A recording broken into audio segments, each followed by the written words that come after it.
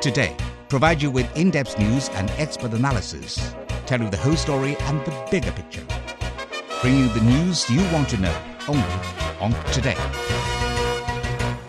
Theresa May is set for further talks with EU leaders after MPs backed a proposal to renegotiate the Brexit deal.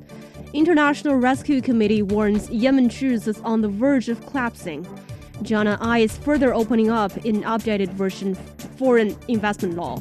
Shinzo Abe vows to restore relations with North Korea and enhance ties with China.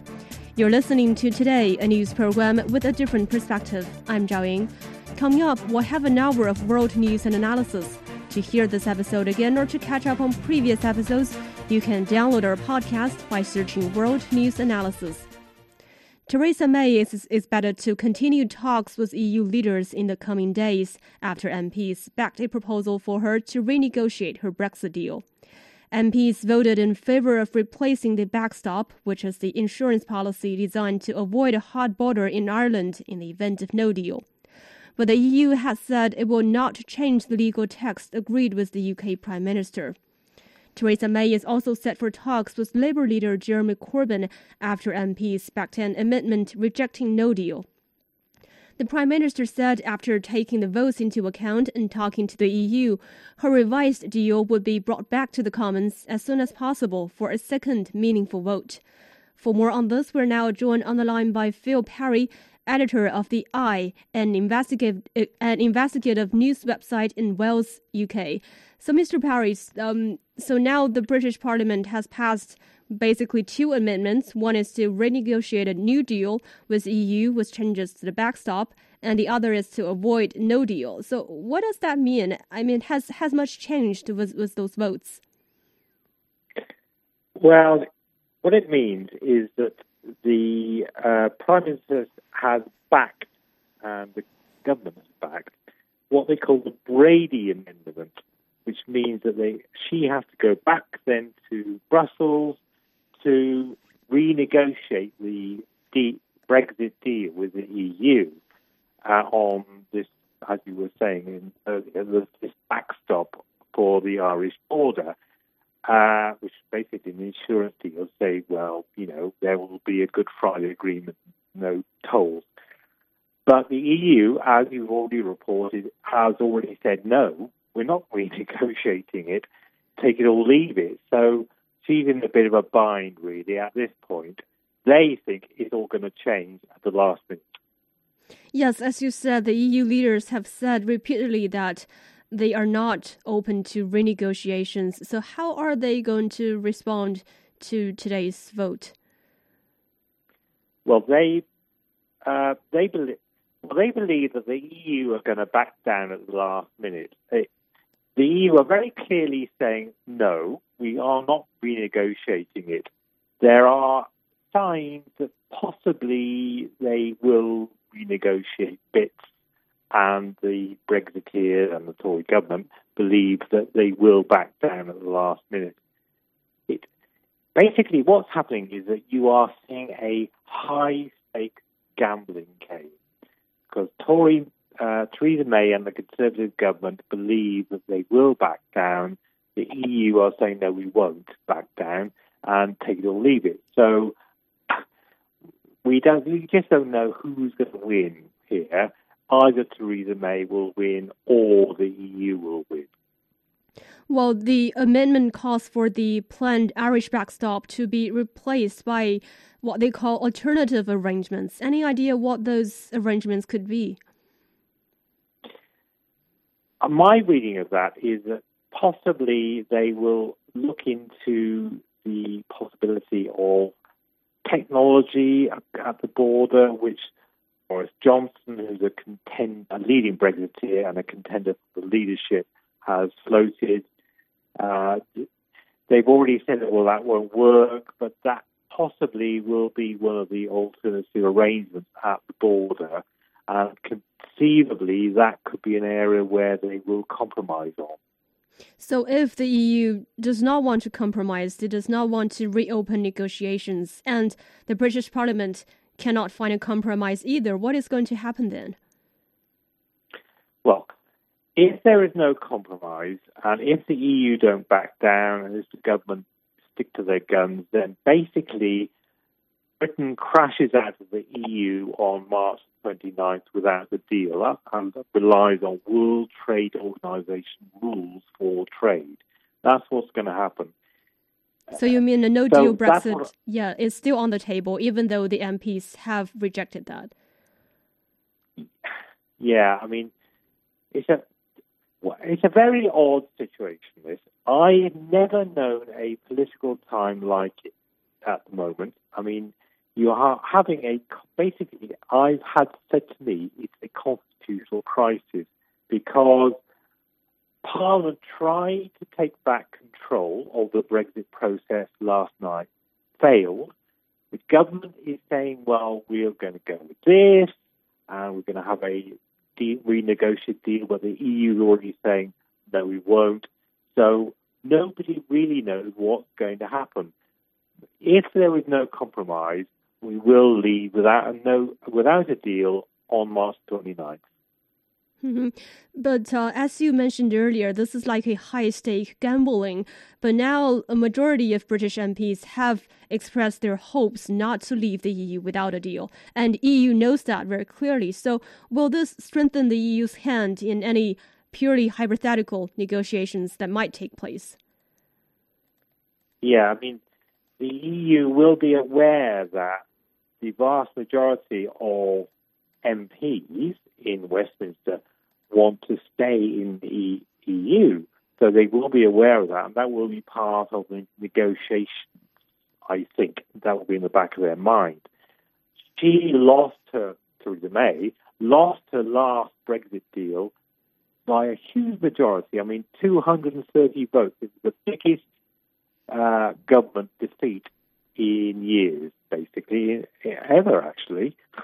I mean, so the first one was lost, and she is now hoping that the second one, when she goes back, will get through. But nobody knows. So where do you think those votes last night, where does this leave Theresa May politically in the UK and also in the EU? Well, that's a very interesting question. She's had very good headlines today, this morning. The perception is, in these headlines, that she has reunited the Conservative Party behind this Brady deal and renegotiation. What they are very concerned about with Conservatives is that they do not want a Labour government led by Jeremy Corbyn, who is left-wing, and they believe that if there is a continuing problem, there is no deal, potentially there could be a general election and potentially Labour could get in. So they are very worried about that. And Theresa May, obviously, is herself concerned about that. She also wants to reunite the Tory party, and she's a great pragmatist and wants to keep the Brexiteers on board. Yeah, and also in the meantime, it's reported that leading British retailers have written to the government warning of significant disruption of food supplies in the event of a no-deal Brexit.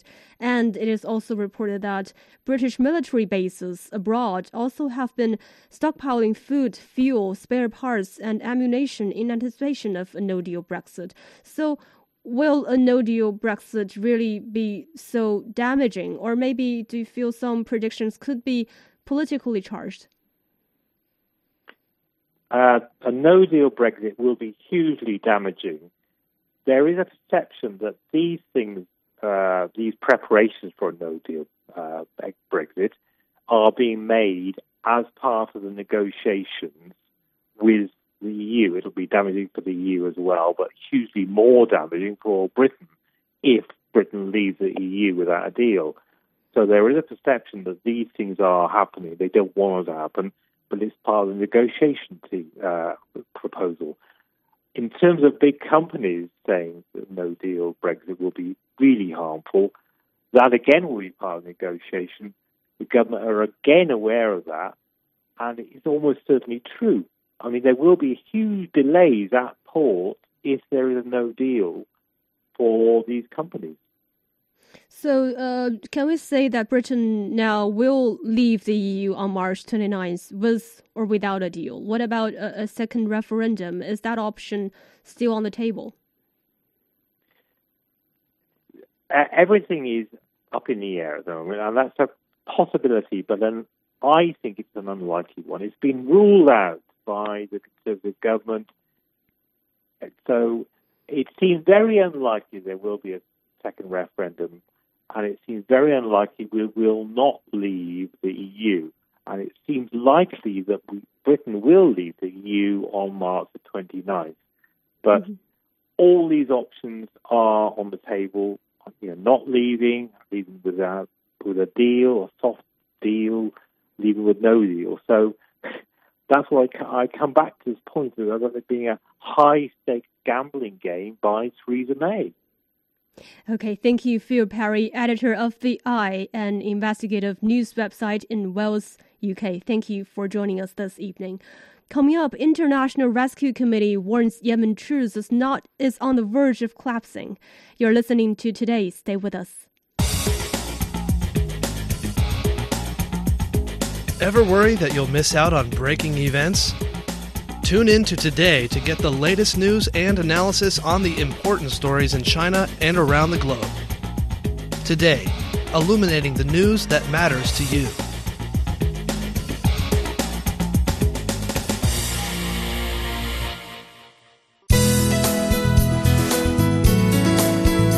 As a guest speaker with Today, I feel very much grateful for providing a chance for me to communicate to the world and China's progress and China's accomplishment and also China's rich cultural heritage and, of course, China's desire to integrate itself into the international community. I believe Today opens a window as well as builds a bridge between people in China and the world.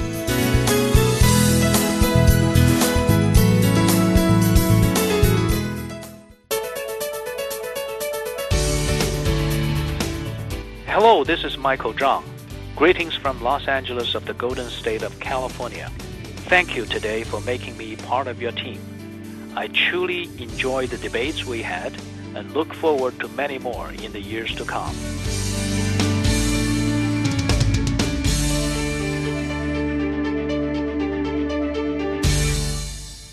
You're listening to Today. I'm Zhao Ying. A humanitarian group has warned that a ceasefire agreed in Yemen's key port city of Hodeidah is on the verge of collapsing as a retired Dutch general in charge of the truce stepped down from his role. The U.S.-based International Rescue Committee said on Tuesday that recent clashes in the city between Houthi rebels who control it and pro-government forces backed by a Saudi-led coalition have increased dramatically since last week. The developments threaten to unravel a ceasefire and prisoner swap signed in December, the group said, urging the international community to step up pressure on the warring parties to stick to their commitments. The warning comes a day after the United Nations envoy for Yemen, Martin Griffiths, urged the warring sides to withdraw their troops from the city, which is a lifeline for millions of Yemenis facing starvation. Griffiths said the expected timeline for the truce and the prisoner swap has been pushed back. For more on this, we earlier talked to Saad Jawad, Senior Fellow with the Middle East Center of the London School of Economics and Political Science. Well, as we know, the two parties have been at war for 4 years, and when they agreed to sit down and talk about the mass prisoner swap and the ceasefire pact in Hodeidah last month, there seemed to be doubts from the very beginning about the feasibility of those plans. Why is that? Yeah, because the two sides think that they could achieve something. And this is, of course, very dangerous feeling among the warriors themselves. The Saudis and the Emiratis think that they could still achieve something in their war in Yemen, which is not achieving anything. And the Houthis think that they are steadfasting and they are holding their positions, and the aggression on them is not achieving any major victory. And in the end, the Houthis hope that the international community will step in and stop this war. So this is the doubts between the two sides. Mm-hmm. But what made the two sides agree to sit down and talk in the first place? Like, how many common grounds were there between the two sides? No, the side who accepted to sit down and talk is the aggressive or the attacking side, which is the Saudis and the Emirates, because the Houthis were always trying to start negotiations with the government, the Yemeni government, and to reach a settlement through negotiations, of course, with enforcing their point of view. But the Saudis who started the war, initiated the war, and they did not accept any negotiations. They only accepted the defeat of the Houthis. Now they have not achieved that. And on top of that, the Saudis' financial and political situation is in a very critical position, especially after the fall down of the oil prices and the crime of Jamal Khashoggi in the Saudi consulate in Turkey. That's why they have accepted to go to into negotiations. Yeah, and we know that major Western powers, including the US and the UK, they were also behind the peace talks. What made them feel that it was a good time back then to talk about a ceasefire? Yeah, the international community is a different question, because the international community, especially the United States, supported this war at the beginning, thinking, as the Saudis thought, it will be ended within 3 or 4 months. But then when it lasted that long and the high volume of civilian casualties is falling in Yemen, and the humanitarian disaster that is striking Yemen itself, I think the international community was put in an awkward position, and everybody felt guilty that they are leaving Yemen to this obscure future. That's why they have supported this peace initiative. So if the ceasefire pact collapses, what would that mean to the situation in the region? It will be another disaster and prolonged war and more casualties and more instability in the region. And I think nobody wants that, apart from the parts who are benefiting from this war, I mean Iran and Saudi Arabia. But everybody will feel that this is not any achievable war. Well, we know that it has also been confirmed that Patrick Cammaert, who is the one to head the monitoring team tasked with overseeing the Hudaydah truce, he will also be replaced with a Danish official. Any idea why he's stepping down? Well, this is because the Houthis, opposed his continuing of his mission. They said that they do not want him to continue because he has been trying, according to their declarations, he has been doing his own agenda and not solving the problem in Hudaydah and Yemen. The other problem is that the Houthis, right from the beginning, opposed any foreign intervention. And when they accepted this mission of observing the ceasefire in Yemen, they have said that these people should be working in civilian clothes, not military or international or United Nations uniform, in order not to let the people feel that they have accepted foreign intervention. And it seems that the Danish general was not following these rules, so they have asked for him to be replaced, and they have replaced him by this Danish general who has worked in Mali and other places before as an inspector. Mm-hmm. So, Professor Jawad, what do you think is the root cause behind Yemen's long-term instability? Do you think it is more about the domestic issues or about what you have mentioned about the regional geopolitics, particularly between Saudi Arabia and Iran? Well, it's a mixture of both. To start with, Yemen did not, or the politicians in Yemen or the government in Yemen did not try to reach a peaceful settlement to the issues, to the differences inside Yemen. And both sides kept on running to arms and to armed activities in order to solve this problem. In another word, they wanted the weapons to solve the problem, not the negotiation. Both sides, of course, not only one side. And of course, with the stability in Yemen and the removal of Ali Abdullah Saleh, these Houthis group have gained very much force, because before there was a state and they had an army who could stop them at bay, but this one, or keep them at bay. But this time, the army was divided and the new government was weak, so the Houthis thought that they could push forward and impose their point of view. On the other hand, the Saudis and the Emiratis thought, and especially the Saudis, thought that if the Houthis come to power or enforce their own point of view, that will be a very dangerous situation for them, for their national security, especially because they think that the Houthis have been supported by the Iranians, and that would mean that the struggle with the Iranians will be increased in the region, and now it's going to be near to their borders in Yemen. So they decided unwisely to go to war. So are we not going to see the long-lasting peace as long as the Saudi-Iran rivalry continues to dominate the regional issues? Well, it's not only the Saudi-Iranian rivalry. I think the Yemenis could solve their problems themselves. If they reach an agreement, then nobody else from the outside world could force them to go to war again. But the problem is everybody is weak and is supported by a strong ally, and the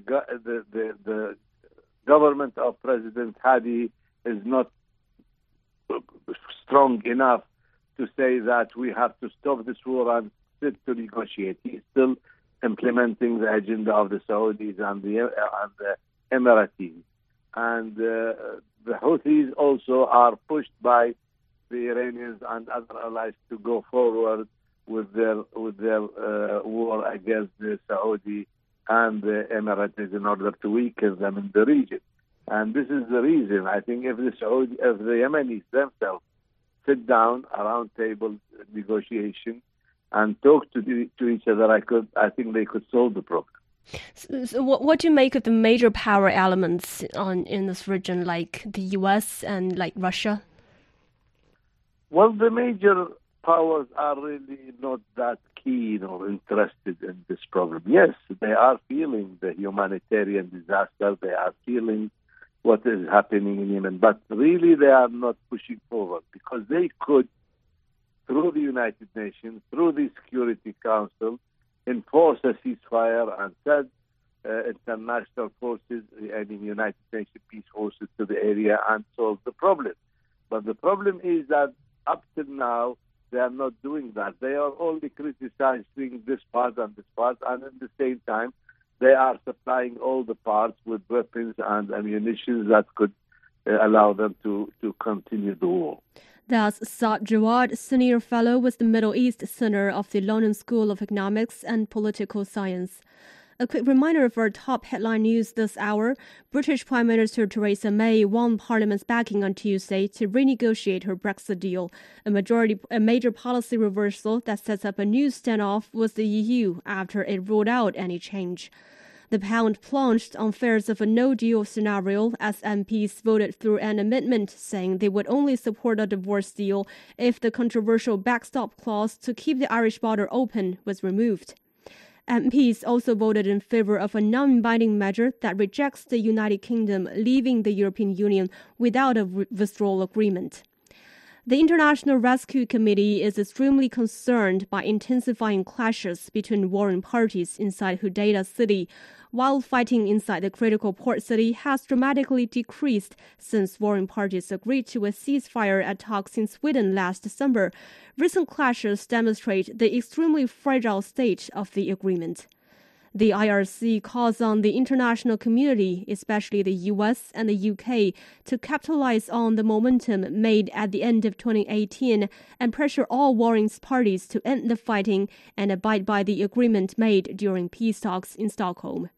It said the Stockholm Agreement was the first diplomatic breakthrough and first source of hope for the Yemeni people.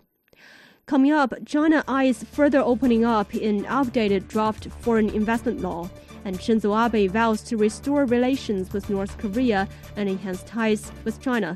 To hear this episode again or to catch up on previous episodes, you can download our podcast by searching World News Analysis. You're listening to Today. I'm Zhao Ying. We'll be back in a minute.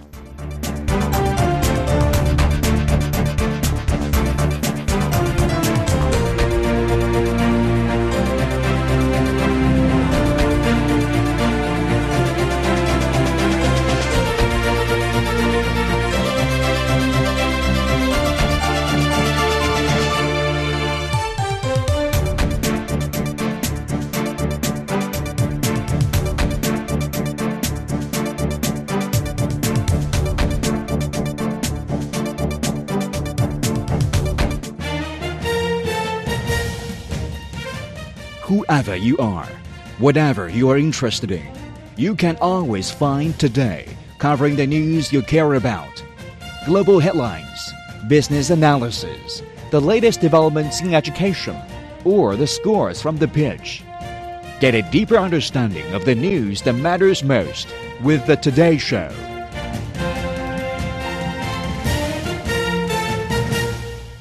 You're listening to Today. I'm Zhao Ying. Now is Global Survey, where we look at what's happening around the world. Joining me in the studio is Ding Heng. Good evening, Zhao Ying. So let's start with Asia. Mongolia's parliamentary speaker Akhenbold Mayangombo has been ousted following weeks of public protests over accusations that he was involved in the corrupt sales of government positions.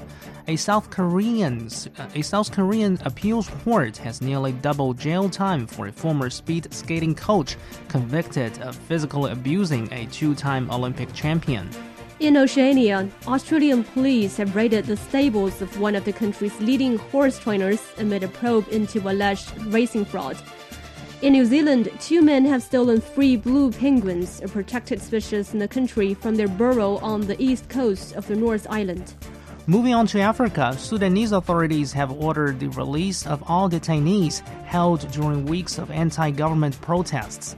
Cameroonian authorities have arrested opposition leader Maurice Kamto following protests over the past weekend, as Kamto has been mobilizing dissent against President Paul Biya after he lost last year's presidential election. Turning to the Middle East, Palestinian President Mahmoud Abbas has accepted the resignation of Prime Minister Rami Hamdallah in a move seen as a bid by the president to isolate his political rival Hamas. Iran's capital city of Tehran has imposed a ban on walking pet dogs as part of a long-standing official campaign to discourage dog ownership. In Europe, Spain has reduced the speed limit on major rural roads to 90 km per hour, down from 100 km per hour, in a bid to increase road safety. Norwegian airline company is looking to raise 3 billion Norwegian kroner, or more than $350 million through a rights issue in a bid to improve its finances. Looking to Latin America, Venezuela's top court has banned opposition leader Juan Guaidó from leaving the country and frozen his bank accounts amid an ongoing power struggle. Brazilian police have arrested 5 people as part of an investigation into a deadly dam collapse last Friday, including 3 managers from the dam's operating company. And finally, in North America, in the United States, data from the National Shooting Sports Foundation show that gun sales across the country slumped by 6.1% in 2018, marking the second straight year of declines. Staying in the country, the Los Angeles School Board has voted to ask state lawmakers to suspend approving any new charter schools in the area following a strike by a union for more than 30,000 teachers who argue that charter schools are taking away resources from traditional classrooms. Thank you, Ding Heng. That's the Global Headlines survey for today. Chinese lawmakers have reviewed a new draft of the foreign investment law as part of the move to promote further opening up. The new version has been updated from the first draft submitted to the previous session last month. The unified law, once adopted, will replace three existing laws on Chinese foreign equity joint ventures, non-equity joint ventures, and wholly foreign-owned enterprises. Li Fei is the chair of China's top legislature's Constitution and Law Committee. He says foreign invested companies will have equal access to favorable policies for enterprises. 前款所称准入前国民待遇是指 The pre-establishment national treatment means that foreign investors will enjoy treatment no lower than their Chinese counterparts during their company's establishment, profit-making, and expansion. The negative list refers to the country's special administrative measures for foreign investment access in some specific sectors. Foreign investment outside the negative list will be given national treatment. China's draft foreign investment law will be submitted for review at the upcoming National People's Congress plenary session that is scheduled to start from March the 5th. For more on this, my colleague Zhao Yang earlier spoke with David Yu, adjunct professor of finance at New York University, Shanghai, and Wang Dan, analyst of Economist Intelligence Unit. China currently has three laws to respectively regulate Chinese foreign equity joint ventures, non-equity joint ventures, and wholly foreign-owned businesses. But why does China need a new and unified law on the foreign investment? I think there are mainly two reasons why this is necessary. The main reason is probably to simplify the regulation process, which is good not just for foreign investors, but also would make it an easier job for Chinese regulators. Currently, there are three laws. There's just too many clauses to follow.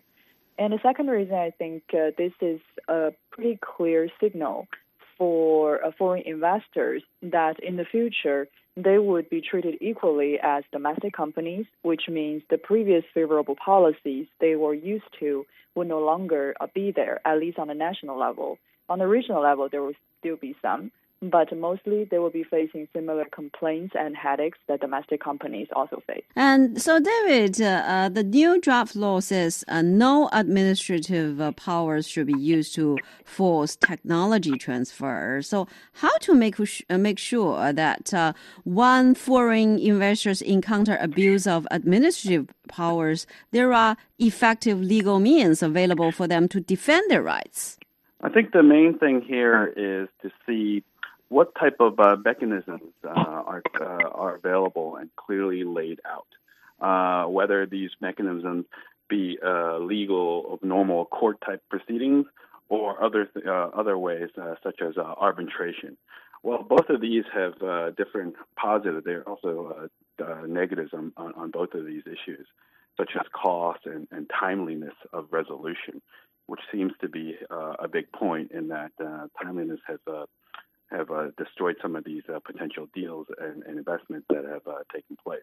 I think the main thing here is about lower cost and the timeliness to complete is a couple of the main things. And then, so some stipulations we've seen in this draft, including stop forced technology transfer and enhance the intellectual property protection. So how significant is that? And who will be benefiting from this when it's adopted? This is quite significant in terms of as a response to the U.S. requirement, because this is also at the center of the U.S.-China trade war. And once adopted, I think it will benefit those companies that actually own the technology, and even for some local companies, they might benefit as well. And in turn, this would encourage more research and development. But I do think this will take quite some years of trials and error because there will be problems, and then this law or details of specification will be revised. But Dan, so what's the general picture of China's, foreign direct investment recently or last year? What are the foreign investors' key concerns, or what factors will they take into consideration when they make decisions on the investment? So actually, FDI has been having quite a good year in 2018, and it carried over till now. I think there are several contributors to that.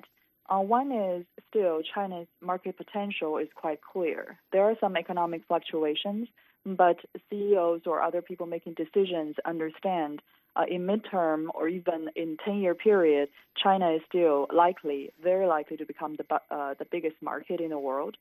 So they can tolerate some economic fluctuations as long as political stability and business environment stay stable, which I think both are China's strengths. And another important reason is that because China wants to show some goodwill as a response to the U.S., so there are quite a few large projects being prioritized or on a fast track to be approved, especially in energy industry and also in terms of technology and financial services. So I think those are a positive sign. And so, David, as for the FDI, if I'm not mistaken, I remember that internationally, FDI was on a decline last year. But on the contrary, China has seen an increase. So far, the FDI environment in China is rather healthy. So we'll get another boost when this law adopted. I think this law obviously would help overall the overall sentiment from foreign investors into the clarity of their decision-making and how it will be treated once the capital gets onshore. I think there's been many different issues that we've talked about on the show and others. But the main point here is this helpful to the overall picture as decision-makers make it? These decisions are, like I was saying, was not just short-term, but medium and long-term issues as well, with a lag effect. And you can see that from the numbers, where it still has not dropped down compared to other countries in 2018 versus previous years. And then, so what do you think is the outlook for the FDI in China this year? I'm positive about it. There has been some major projects starting. Say the Tesla company that just started a gigafactory in Shanghai. And also there are several large infrastructure projects that has foreign investors involved that's in the pipeline. Also, I think China's asset prices are at a relatively low level right now. So for many foreign investors, this is not a bad time to get into China. And David, so what do you think is the outlook for FDI? I think FDI should have, based on the lag effects, a strong showing. But I think in the middle of next year, there'll be this lag effect will start to show, and there will be some more cause for concerns from overall sentiment. But I think in general, in my opinion, has not gotten to where it needs to be. It's still quite high on a comparative basis on a global scale. That's David Yu, adjunct professor of finance at New York University, Shanghai, and Wang Dan, analyst of Economist Intelligence Unit, speaking with Zhao Yan. Coming up, Shinzo Abe vows to restore relations with North Korea and enhance ties with China. You're listening to Today. Stay with us. I am Alka Acharya. I teach at the Jawaharlal Nehru University in India. Today has organized its programs and it stress on bringing in a lot of views from all over. It is an extremely good platform for information and analysis, and I wish it all success in the future. You're listening to Today. I'm Zhao Ying. Japanese Prime Minister Shinzo Abe has pledged to resolve post-war historical issues, including a territorial dispute with Russia, in a wide-ranging policy speech. On the diplomatic front, Abe says he hopes Japan and China can maintain the current momentum and continue to improve their ties. He also says it is important to create a viable social welfare system and deal with the impact of a planned tax hike. For more on this, my colleague Su Yi earlier spoke with Yang Shiyu, research fellow with China Institute of International Studies. First, on diplomatic issues, Prime Minister Shinzo Abe says he is determined to solve the decades-long territorial issues with Russia once and for all. Although both state leaders have shown political will to do this, we understand there are still challenges. So what are the sticking points when it comes to this issue? Well, I think both Japan and Russia have true intention to solve the territorial disputes for the peace treaty. However, up to now, I don't think there's a tangible path towards the mutually accepted goal, simply because Moscow's position and Tokyo's ones remain far apart. So up to now, they only both sides only showed sincere intention and determinations, but no concrete solutions. We can expect there will be a warmly summit again in near future, but I cannot see the probability of the substantive progress towards the real solution of the territorial disputes for the peace treaty. I think Abe will keep taking the issue as his top priority of diplomacy. It's really difficult to solve this issue in his intention. So about China and Japan, against the backdrop of both China and Japan being targeted by the U.S. Trump administration over trade, what's your expectation of the development of this pair of ties between China and Japan this year? When many Chinese talking about China-U.S. trade conflicts or trade war, I would prefer saying that's not a bilateral trade war. It's a comprehensive trade war between U.S. and its major trading partners, including China and Japan. However, in terms of content of the trade conflicts between U.S. and China and the U.S. and Japan, there are quite different matters. For China, U.S. wanted to force China to make some changes in rules. And interestingly, China has determined to deepen the reform that will certainly change some existing rules and regulations in Chinese market. So it's highly possible that the two sides will reach agreement in a negotiation, which is underway now. But for U.S. and Japan, I think U.S. focuses on more structural problems in Japanese market, say openness of Japanese market. The progress is on U.S.-Japan trade negotiation will get a longer path than other American trading partners because of the issues between U.S. and Japan has been existing for a long time, since late last century to now. But in nature, I think unilateralism by U.S. won't solve any trade disputes with its trading partners like China and Japan. Only when U.S. return to an equal footing with the trading partners, with China, with Japan, and others, then we can solve this issue. Japan can solve the issue, although there are different contents between U.S. Japan and U.S. China. So still talking about its neighbors, the spat over wartime forced labor between Japan and South Korea has been under the spotlight again during the past few weeks. So things like this, what's needed for the Japanese government to really settle down those historical issues with its neighbors? Actually, you have touched on the very key words, historical issue. Between Japan and South Korea, or Japan and some other Asian nations, there have been quite several sensitive and important issues left by the war, like forced labor and comfort women and so on. Different issues need to be addressed in different ways. However, the common base is the right acknowledgement about history, about the war. For example, now there are quite difficult obstacles for progress and solution to the forced labor negotiation between Japan and South Korea.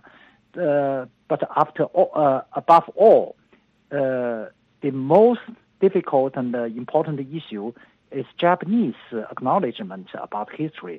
Only when Japan returns to the right position about history, then the two countries, South Korea and Japan, can solve the forced labor issue, as well as the other issue like comfort women. As long as Japan insists on the existing wrong position, I don't think any negotiations between South Korea and Japan will be able to solve the forced labor and the related issue like a compensation. Prime Minister Abe says he still intends to push ahead with his plans to amend Japan's pacifist constitution before the year of 2020. So where are they when it comes to the amendment plan? And it's likely to pass eventually, given Prime Minister Abe's pretty solid political support in Japan. Well, it's well known that Prime Minister Abe has got a very ambitious intention to amend the pacifist constitution. But many people doubt that he will be able to do that simply because quite a long list of political agenda facing Abe from domestic to abroad. Within the limited time, say 2020, I really doubt Abe will be able to accomplish his goal of amending the pacifist constitution. However, he will certainly, no matter he will be able or will not be able, he will certainly push forward to the goal he has insisted on. So even if he cannot complete his goal, I think he will try to leave as much progress as possible to his successor, so that Japan can bring about amending the existing pacifist constitution. That is his belief. That is his determination. That is his goal. That really reflects right-wing politicians and political forces in Japan's intention. That's Yang Xiyu, research fellow with China Institute of International Studies, speaking with my colleague Su Yi. You're listening to Today. We'll be back in a minute. Hi, this is Einar Tangen. The Today Show brings expert local and international perspectives on China's economic and business issues. Having been in law, government, and finance in the United States, I find China's economic and political evolution fascinating, and hope you do also. Thank you for listening.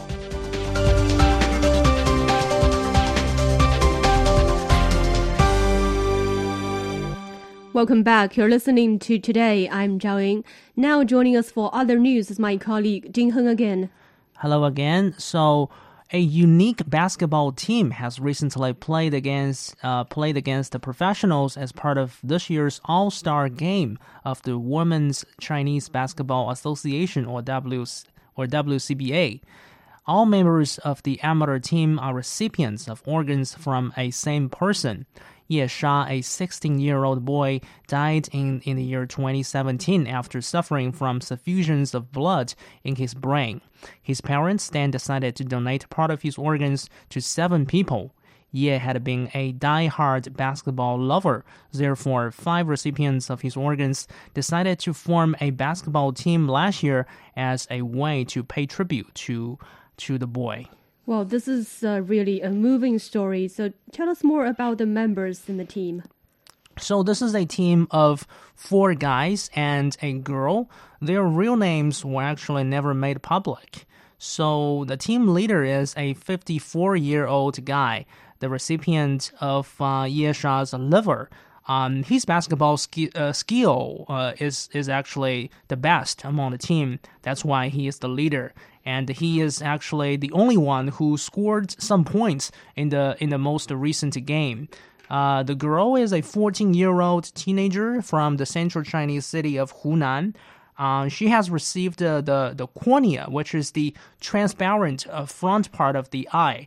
And because of this organ transplant operation that she has received, she has now normal vision. So the other 3 members in the team are recipients of the lungs, kidneys, and cornea. So they scored 4 points or 2 points in the game? A couple of. Yeah, of course, for them to play against the professional basketball players, it is not about winning or losing. Yeah. We know China has the world's second largest number of organ donors, but what are some of the main challenges facing organ donation in China? The fundamental challenge is this huge gap or huge imbalance between supply and demand. So according to China's official figure, each year in China, some 300,000 patients in China are waiting for new organs, while at the same time on the supply side, there are only some a little more than 10,000 organ donors. So the gap here is very, very huge. And I think fundamentally speaking, one issue is in a lot of culturally or economically conservative areas, mentally speaking, people still don't accept organ donors despite the public campaign by the government. And even for people who are willing to do so, there are social pressures. For example, other people might say in a pretty, I would say, speculative and malicious way that organ donors are using their organs to make money, even though people with a bit of normal sense would disagree. That's not the case. So I think with all this in mind, it is a good thing that we have such a unique basketball team showing off at such a high-profile sporting events to better educate the public that, by making some donation, by donating your organs, you can make some difference. And they did have encouraged more volunteers to donate their organs, right? Indeed. Mm-hmm. Let's move on to our next story. So for more than a decade, many migrant workers in South China's Pearl River Delta have rode motorcycles on their way back home, usually hundreds of kilometers away for the annual Spring Festival. They have done so mostly because of the challenges in getting train tickets. In recent years, however, there have been signs that the so-called motorcycle army is shrinking in size. Let's take the city of Wuzhou, which is a key checkpoint along the way for many motorcyclists, as one example. Local authorities expect some 50,000 motorcyclists to travel past the city through the current travel rush. A year ago, the same figure was standing at 55,000. This number, according to local officials, has been declining after hitting a peak of about 250,000 back in the year 2013. So what could be the reasons behind the shrinking of motorcycle army? I think fundamentally speaking, it's because of the transformation that is going on with the Chinese economy, the so-called higher value chain, climbing up the value chain, and also a lot of, labor-intensive industries are moving from coastal areas to the inner places, to inner cities, inner regions. So this means the Chinese economy no longer needs so many cheap labor, no longer needs so many people to migrate, to leave their home. That's the fundamental issue. And of course, at the same time, better infrastructure, the development of railway services, especially with development of high-speed trains. And, because of the surging labor cost here in China, a lot of migrant workers, they're now, economically speaking, they're pretty comfortable in their life. So they have their own cars. So basically, everybody has more choices when it comes to what kind of way they would choose to go back home. Thank you, Ding Heng. That's all the time we have for this edition of Today. To hear this episode again or to catch up on previous episodes, you can download our podcast by searching World News Analysis. The program engineer of this episode is Ya Qing. I'm Zhao Ying. Thank you so much for listening.